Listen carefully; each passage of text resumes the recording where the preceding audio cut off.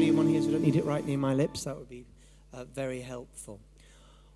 Wonderful. Well, it's good to see you. As I've already said, here at the teaching service, we're going to get straight into the Word of God.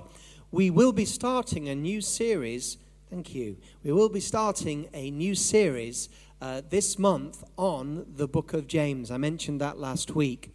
That is going to start next Sunday. We'll start the studies in the book of James, because I have something special that I want to share with you this evening.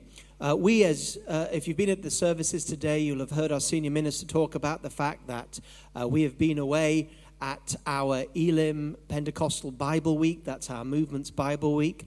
And during that time, they asked me to do a series of teaching on freedom from the law. And one of the mornings, which was reasonably popular with the people that came, was the morning where I taught on Abraham or Moses. Who do you follow?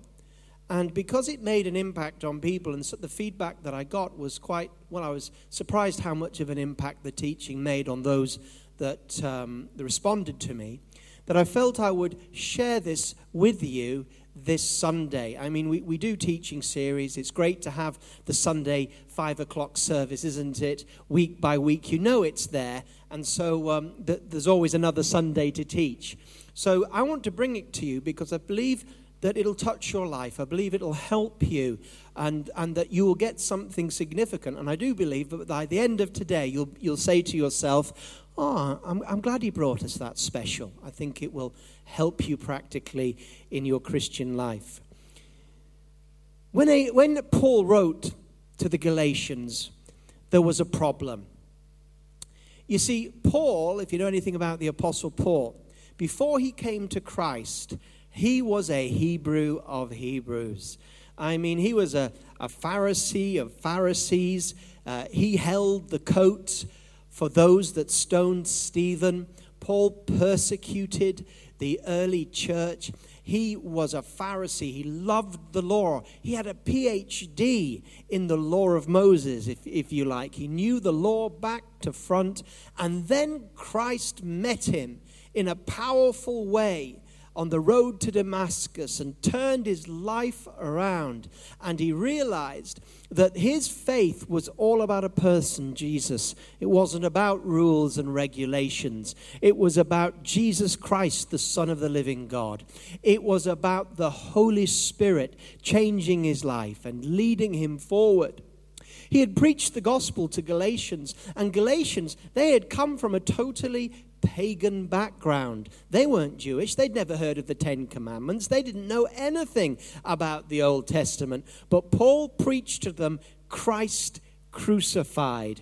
And they believed. And when they believed in the message of the cross and forgiveness, the Holy Spirit was poured out on the Galatian church. They were filled with the Holy Spirit. And they began to walk in the principles of Jesus' new commandment.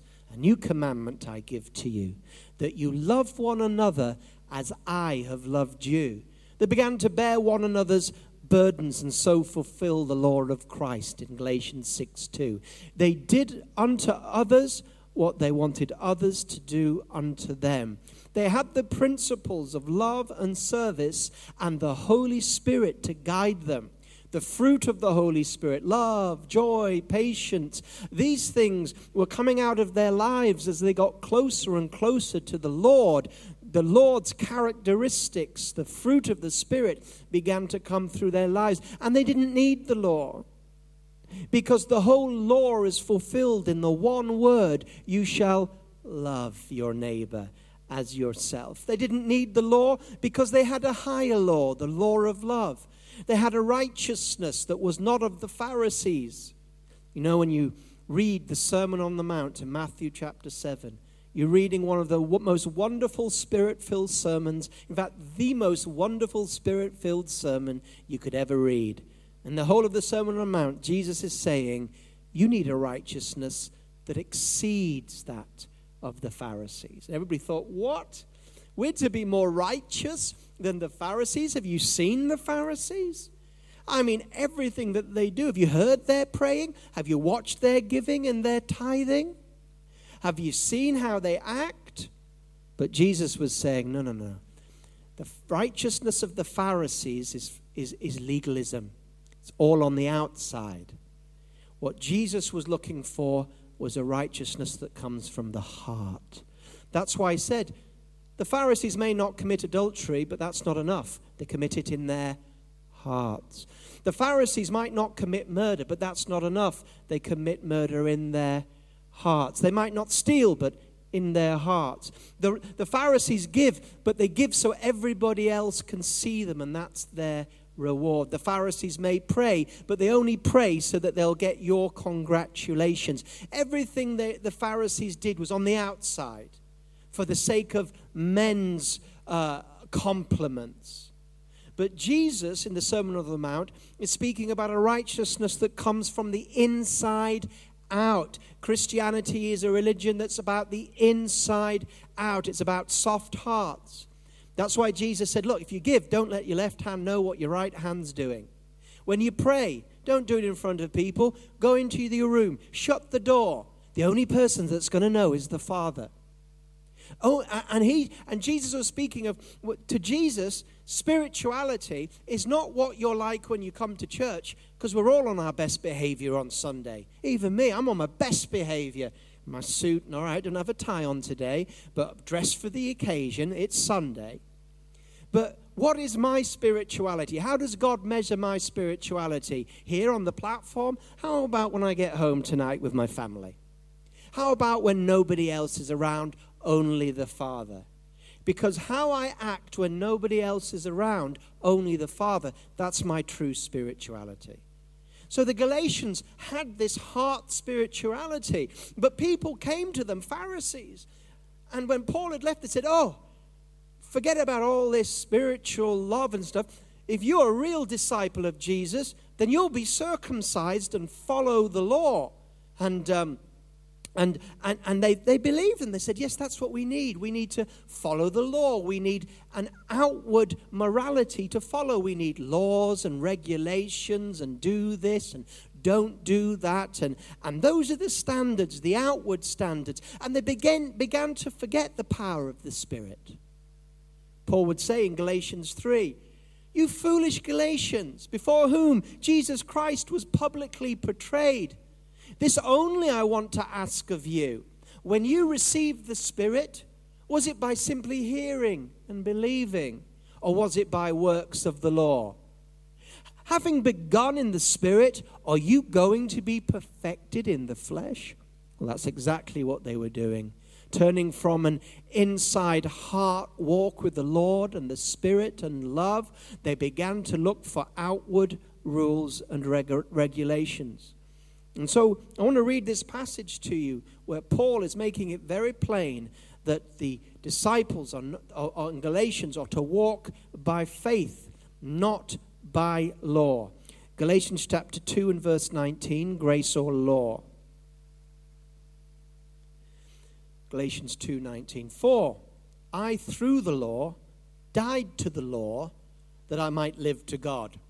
I have been crucified with Christ.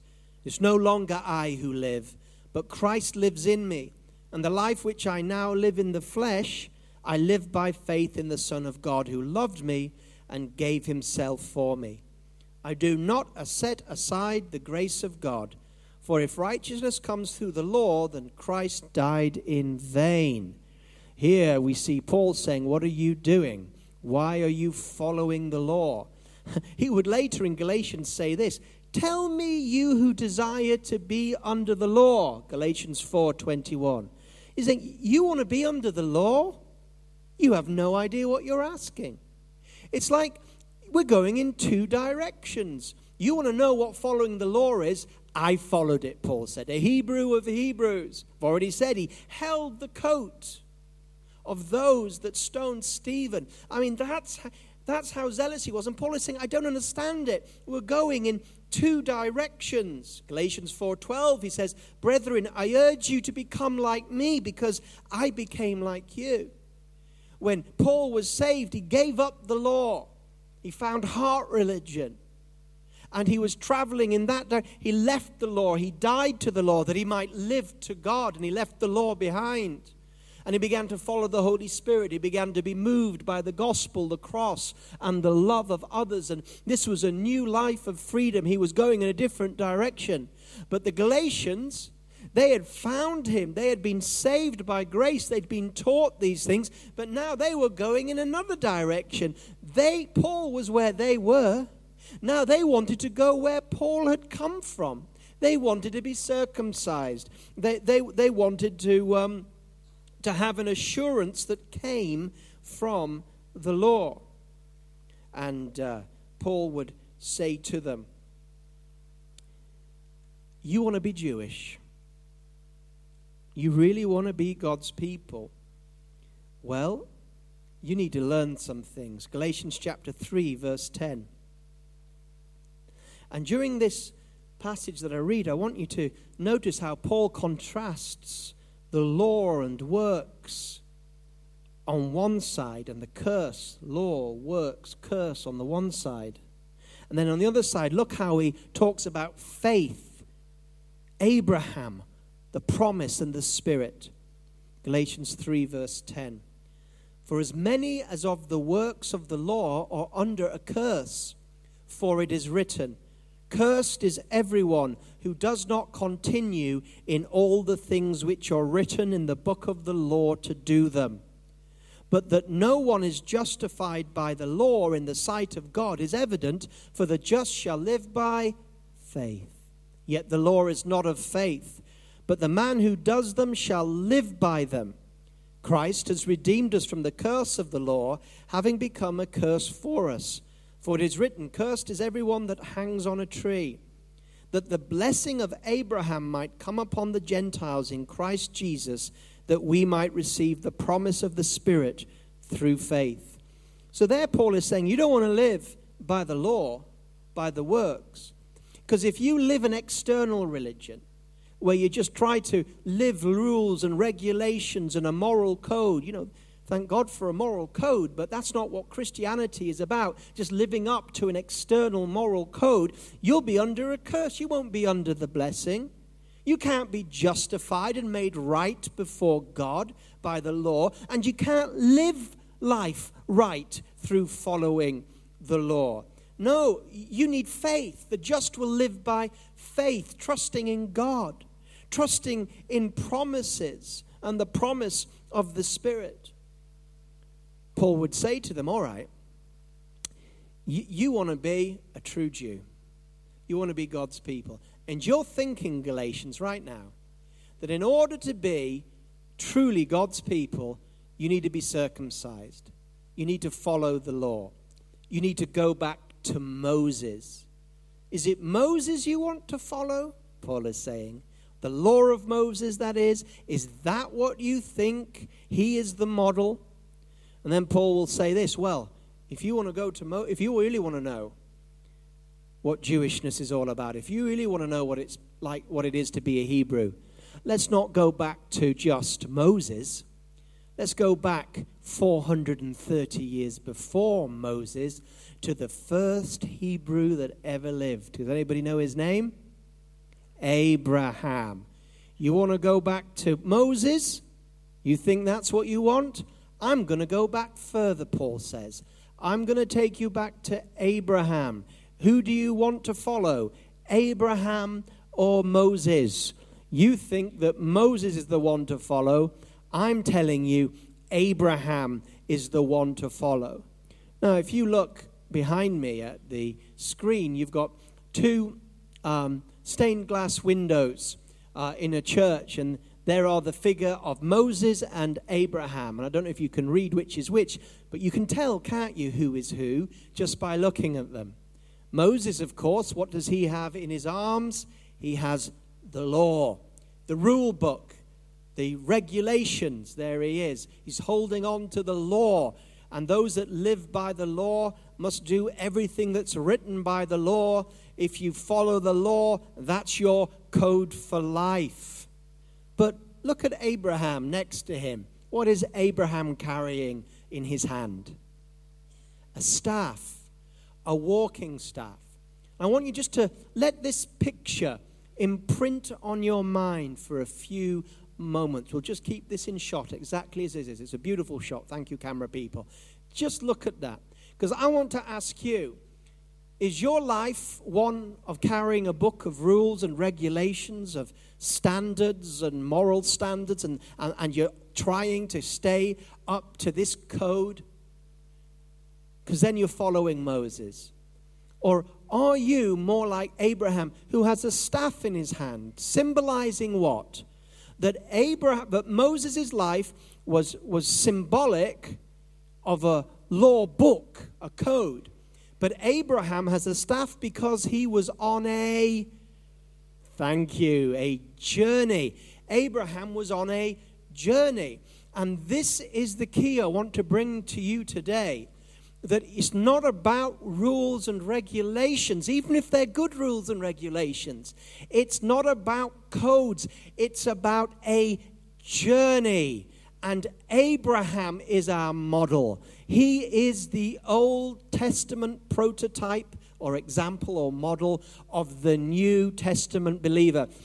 Moses was a great man of God, and really I'm not talking about Moses so much as Moses' law, okay? So Moses walked by faith and everything, but I'm talking about the Mosaic law. We don't go back to the Mosaic law.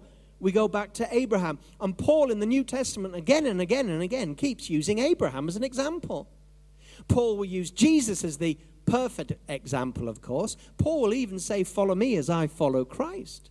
But the other example he will use for our lives is Abraham. And we see this if we go a little bit further from where we finished in our reading. If we now go to Galatians chapter 3 and verse 15. Galatians 3:15. Brethren, I speak in a manner of men. Though it's only a man's covenant, yet if it is confirmed, no one annuls or adds to it. Now to Abraham and his seed were the promises made.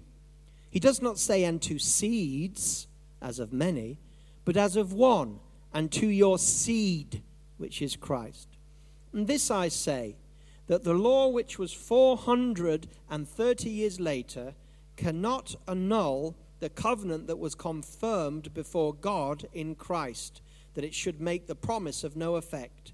For if inheritance is of the law, it's no longer of the promise, but God gave it to Abraham by a promise. What does he mean by this? Well, he means this. Exactly what I've been saying. He's saying, when the law came, it didn't abolish God's dealings with Abraham. And think about this. For 430 years before the giving of the law, God's people walked with God without the law. I mean, if you went to Abraham when he was living on earth, if you went up to Abraham and said, Abraham, how many of the 10 commandments could you name? Abraham would say, the 10 what? The 10 commandments, Abraham. How many of them can you name? Name 2. Abraham said, I really don't know what you're talking. Okay, name 1, Abraham. You're a Hebrew. Name 1 of the 10 commandments. Abraham would say, look, can you get out of my way? I have no idea what you're talking about. I've not even heard of a law. Isn't that true?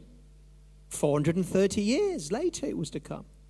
If you'd gone up to Isaac, the God of Abraham, Isaac, and Jacob, if you'd gone up to Isaac or Jacob and said the same thing, if you'd said to Isaac or Jacob, tell us about the Levites and the priests, they'd say, the who? Jacob might say, Levi? Well, that's my son and a pair of jeans, but I've never heard of a priesthood called Levites. What are you talking about? So, 430 years, God's people walked law-free. Well, then, how did they walk law-free? Well, they walked law-free because they didn't walk by the law, they walked by the promise. They walked by the promise with faith in the promise giver. You know, Abraham was just like the Galatians because Abraham was a pagan when God found him. Think about that. The father of the Hebrews, the father of the Jews, he was a pagan when God found him.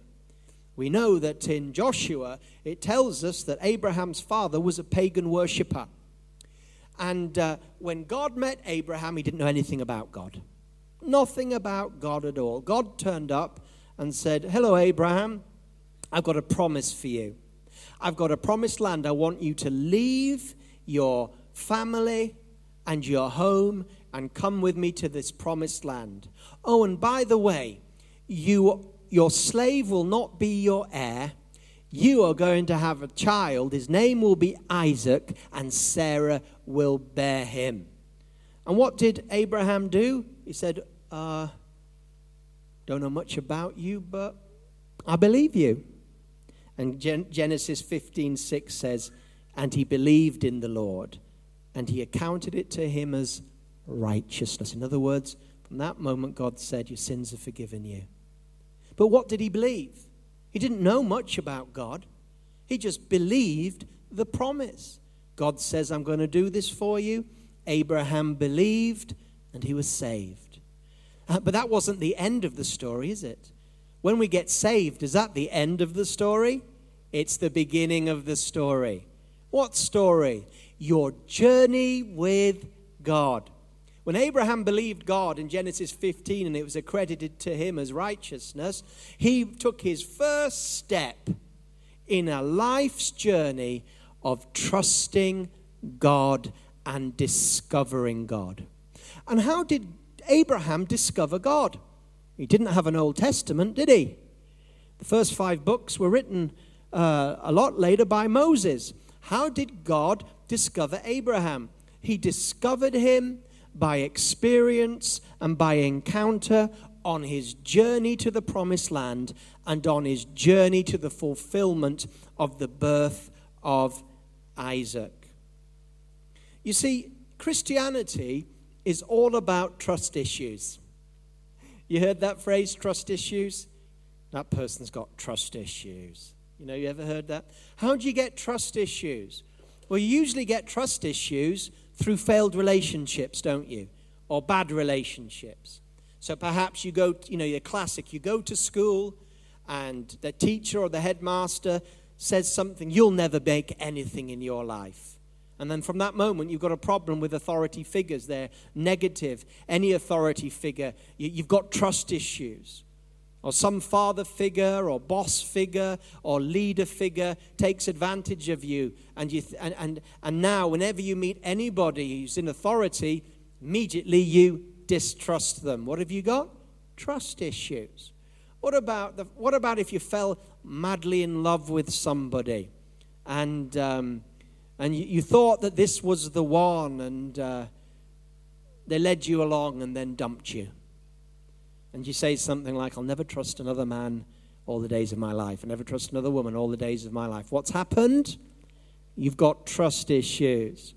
Or you have a good friend and you think you found the best friend in the world and you trust them with your innermost, secrets, and then suddenly you find out that they've betrayed you. What are you going to suffer from in building friendships again? Trust issues. Well, what about God? Learning about God is not just following rules and regulations from a book. No, Abraham had no book of rules and regulations, but he had to learn to trust that God was faithful to his promises. He had to grow in his trust of God and deal with his trust issues. And we are exactly the same. He didn't understand God, but he grew to know God as he found that God was faithful. We've already quoted, Paul has already quoted that the just will live by faith. Habakkuk chapter 2, verse 4. Is that right? 2:4? Or is it 4:2? I've got mixed up. 2:4, thank you. Habakkuk chapter 2, verse 4. The just shall live by faith. But if you read, and that is quoted by Paul in Galatians, it's quoted by Paul in Romans, it's quoted by Paul in Hebrews, or if Paul didn't write Hebrews, one of his close disciples did. It's one of the most powerful scriptures, Habakkuk chapter 2, verse 4. It turned the world upside down when Luther understood it. And the context of the just shall live by faith is this: Just before it, it says, write down the vision so that you can run. What vision? The promises of God. But then it says, but don't worry if it's delayed. Don't worry if it's delayed. It's there, Habakkuk chapter 2. Because eventually it will come to pass. For the just shall live by faith, but the proud man shall lift up his face against God. So what is this? It means this. God promises. He tells Habakkuk to write it down. But then he says, look, if it doesn't happen immediately, trust me. If you're concerned it's not happened yet, just trust me. Because the righteous person will trust. You know, the just shall live by faith can also be translated as this. The just shall live by his faithfulness. You can translate it either way from the Hebrew. The just shall live by faith, or the just shall live by his, God's faithfulness. So Abraham had to learn about the faithfulness of God. He had to overcome trust issues. After all, he had his Ishmael, didn't he? Got to the place where he and Sarah thought, it's not happening. It's not happening. Either God can't do it, or he's changed his mind, or it's not happening. What God said, we've waited long enough. It's not going to happen. And they no longer trust. They had trust issues. So they said, look, Sarah said, take my handmaiden, Hagar, and have a chat. That's what must happen. We'll have to figure this out ourselves. And we know what a problem Ishmael was to Abraham. Not only that, but at other times he had his trust issues with God exposed. You know, he went all the way to the promised land, Canaan.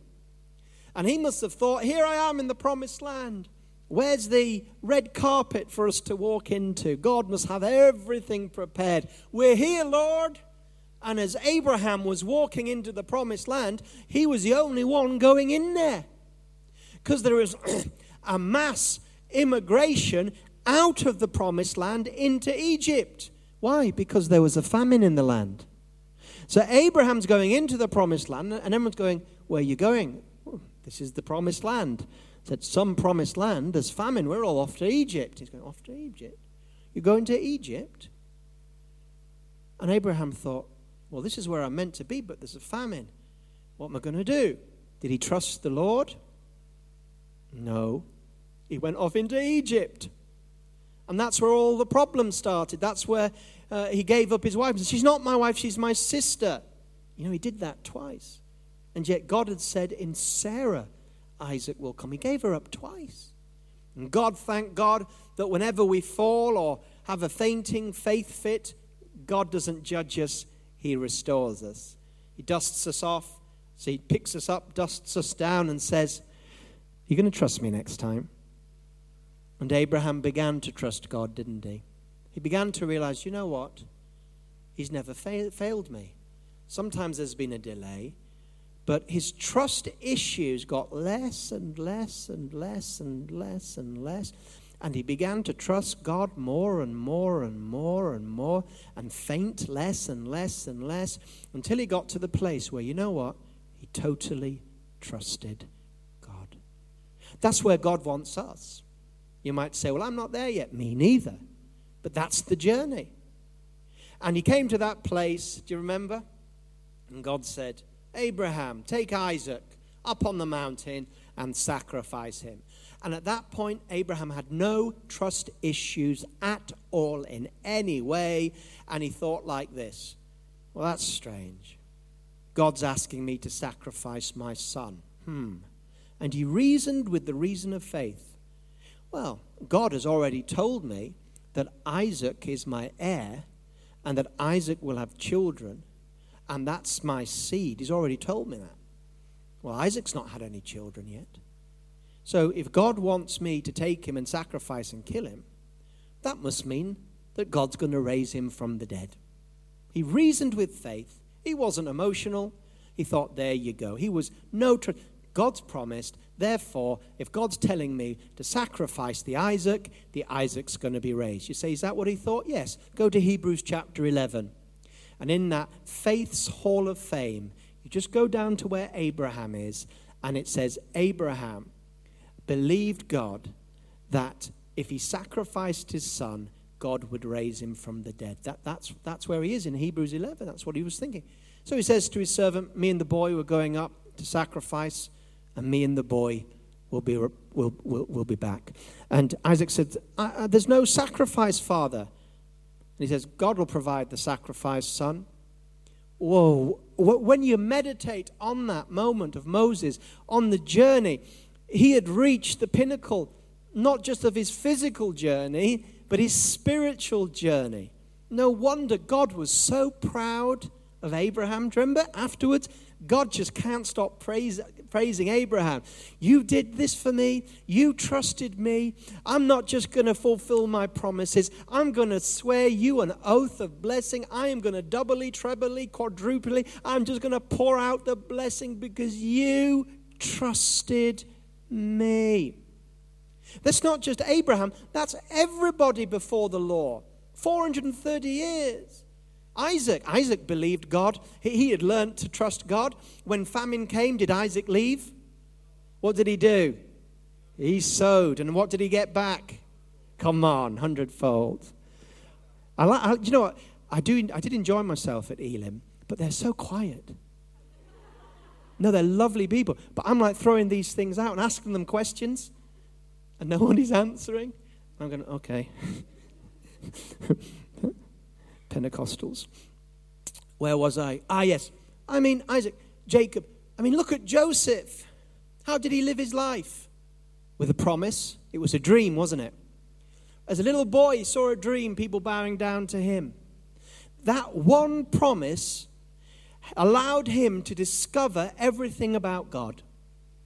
Because on the way, he just kept saying, well, this was the promise. Imagine how he felt. His brothers throw him into a pit, and he's going, well, this doesn't sound like people bowing down to me. Then they sold him as a slave to foreigners. This doesn't sound like God's dream to me.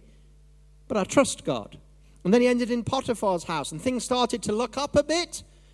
And then she lied about him. Well, that doesn't look like God's promises. Then he's put in prison. Then he has some prophecy, a word of knowledge for the baker and the cupbearer. And he's going, yeah, I'm on my way out. But we know that they forgot him. And during that time, what was happening? He was growing in his faith. He was learning not to have any trust issues, but to trust God. He was maturing as a Christian. How do you mature as a Christian? By outward regulations and laws and moral codes, even if they're good moral codes. By just conforming outwardly to what's expected of you at church or in cell. You just outwardly conform. Are you going to really grow as a Christian by just towing the line? By keeping the standards, whatever they are? Are you going to grow? You're not going to grow at all. You have to grow like Abraham did. You've got to grow by the promise of God. God has got promise for your life. And God's promises are at different levels. God has got promises over Kensington Temple. Do you know that? And if you're part of KT, then those promises are for us together, not just for the senior minister. Not that you think like this, but some people think that the only person in a church that has to get the promises of the church done is the senior leader. But there's promises over this house. The glory of this latter house shall be greater than the former. That's been a prophecy from the 80s. For us to fulfill our destiny, we have to become the most effective disciple-making church in the city, Canon James 1. These are prophecies and promises. There's many others as well. And we talk about these things. And so what does that mean? That means there's a journey. The glory of this latter house, greater. You don't just sit back. We begin to journey with that promise. We begin to plan. We begin to pray. We begin to minister and say it's going to happen, even if it looks like the glory is fading. We believe the glory shall be restored. We're expecting the tests and the trials. That's why we've got the promise to get us through. If we're meant to be, if our destiny is to be a disciple-making body, we have to make changes and plans. We're not just doing church. We're looking at the promises that God has given to us as a church and the prophecies that are coming, and we're saying these are the prophecies, follow them. They're our promises, like Abraham had his promises. But also, God has a promise for you personally in this, not just as your part here. And your journey is entwined with Kensington Temple's journey. You're not just attending here because you're attending here and could be attending somewhere else. But your personal blessing and journey is absolutely entwined with the journey of the church that God has placed you. Because we are one body, many parts. Little finger can't go and live by itself. Oh, I've got my promise. I'm going to go and be a finger. What, apart from the body that you've been placed in, you won't survive much long, would you? God has spoken to you. I'll come back to this in a minute. Now, even Moses and the children of Israel were given a promise, weren't they?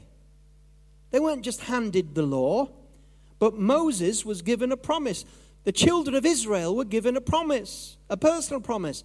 It was a promised land. I'm going to take you out of Egypt. It was a promise. And I'm going to bring you into a land flowing with milk and honey. Wow. No mention of the law, was there? But a promise.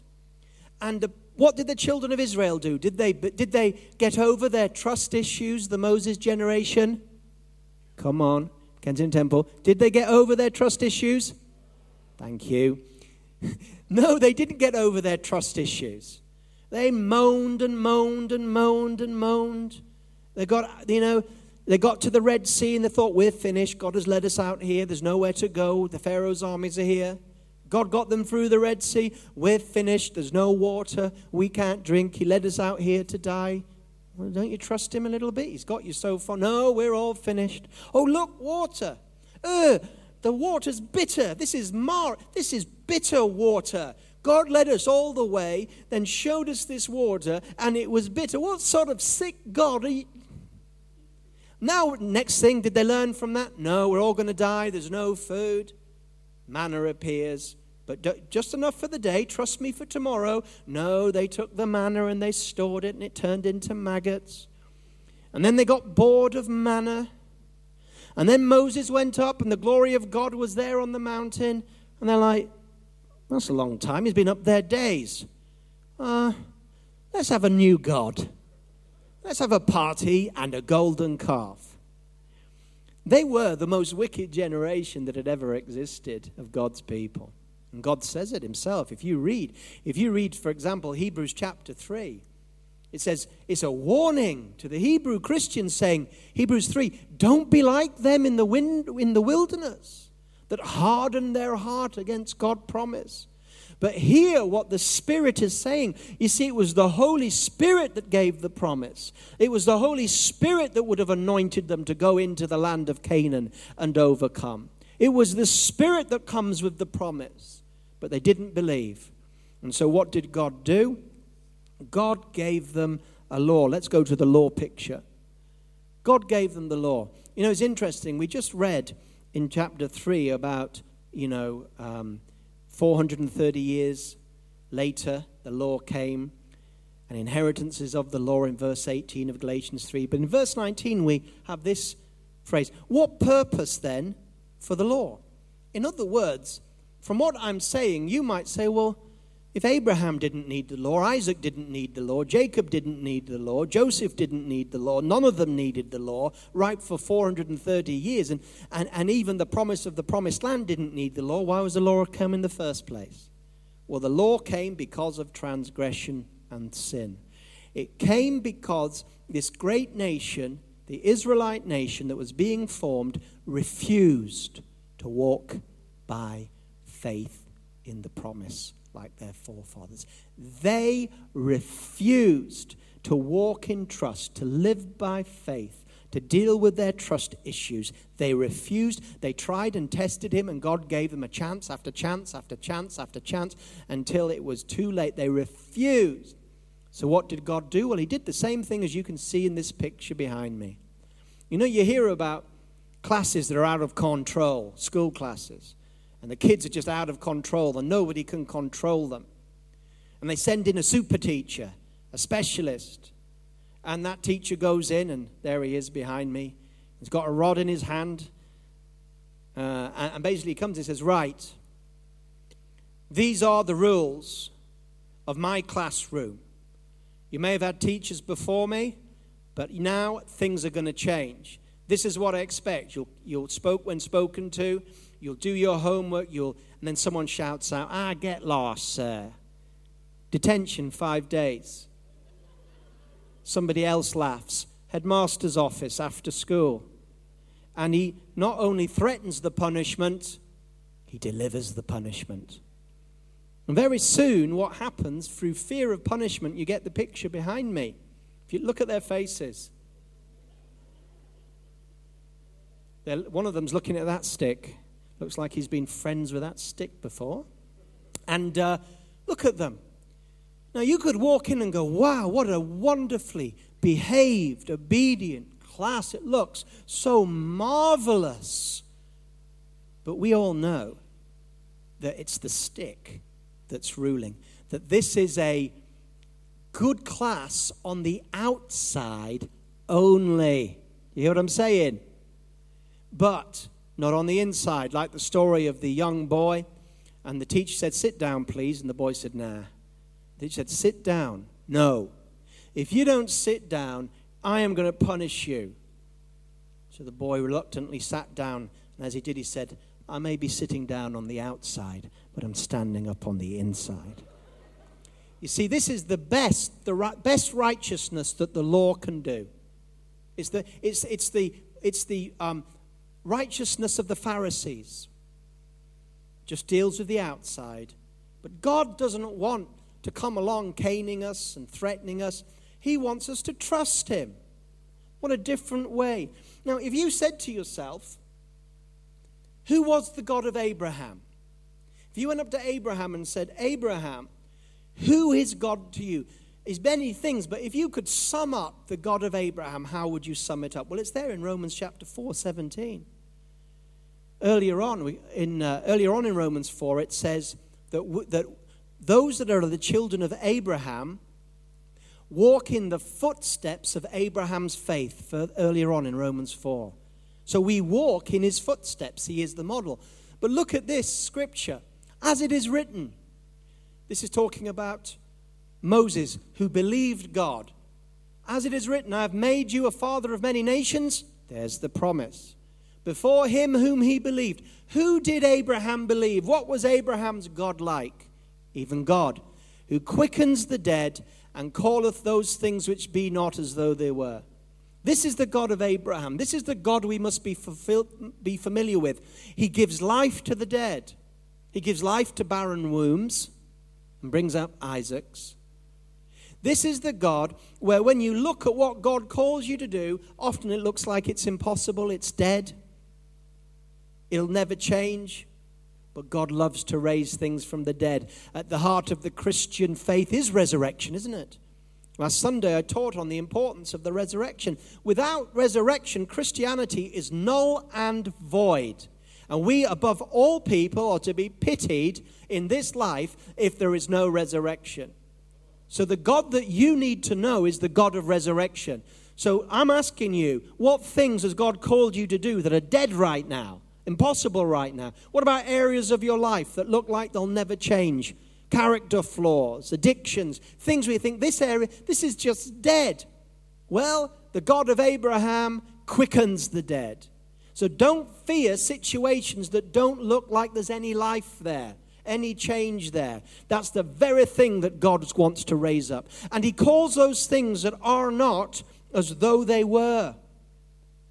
Calls those things that are not as though they were.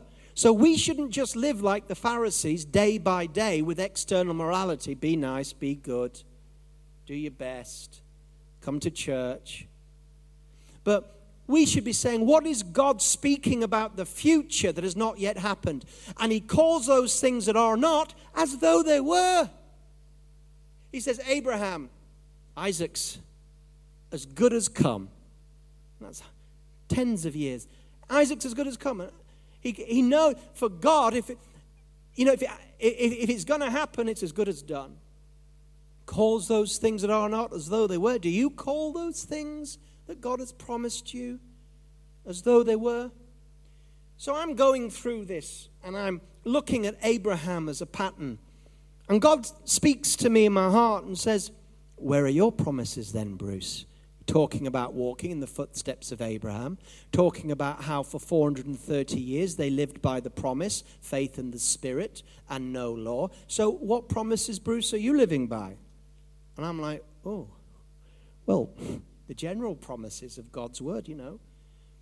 Doing my best, helping make disciples, living the Christian life, doing what we're meant to do. And God says, no. The personal promises that I have given to you, and the church promises that are also for you to appropriate for the place I've planted you. What promises are you living by? And I thought, I don't have a promise like Joseph or like Abraham.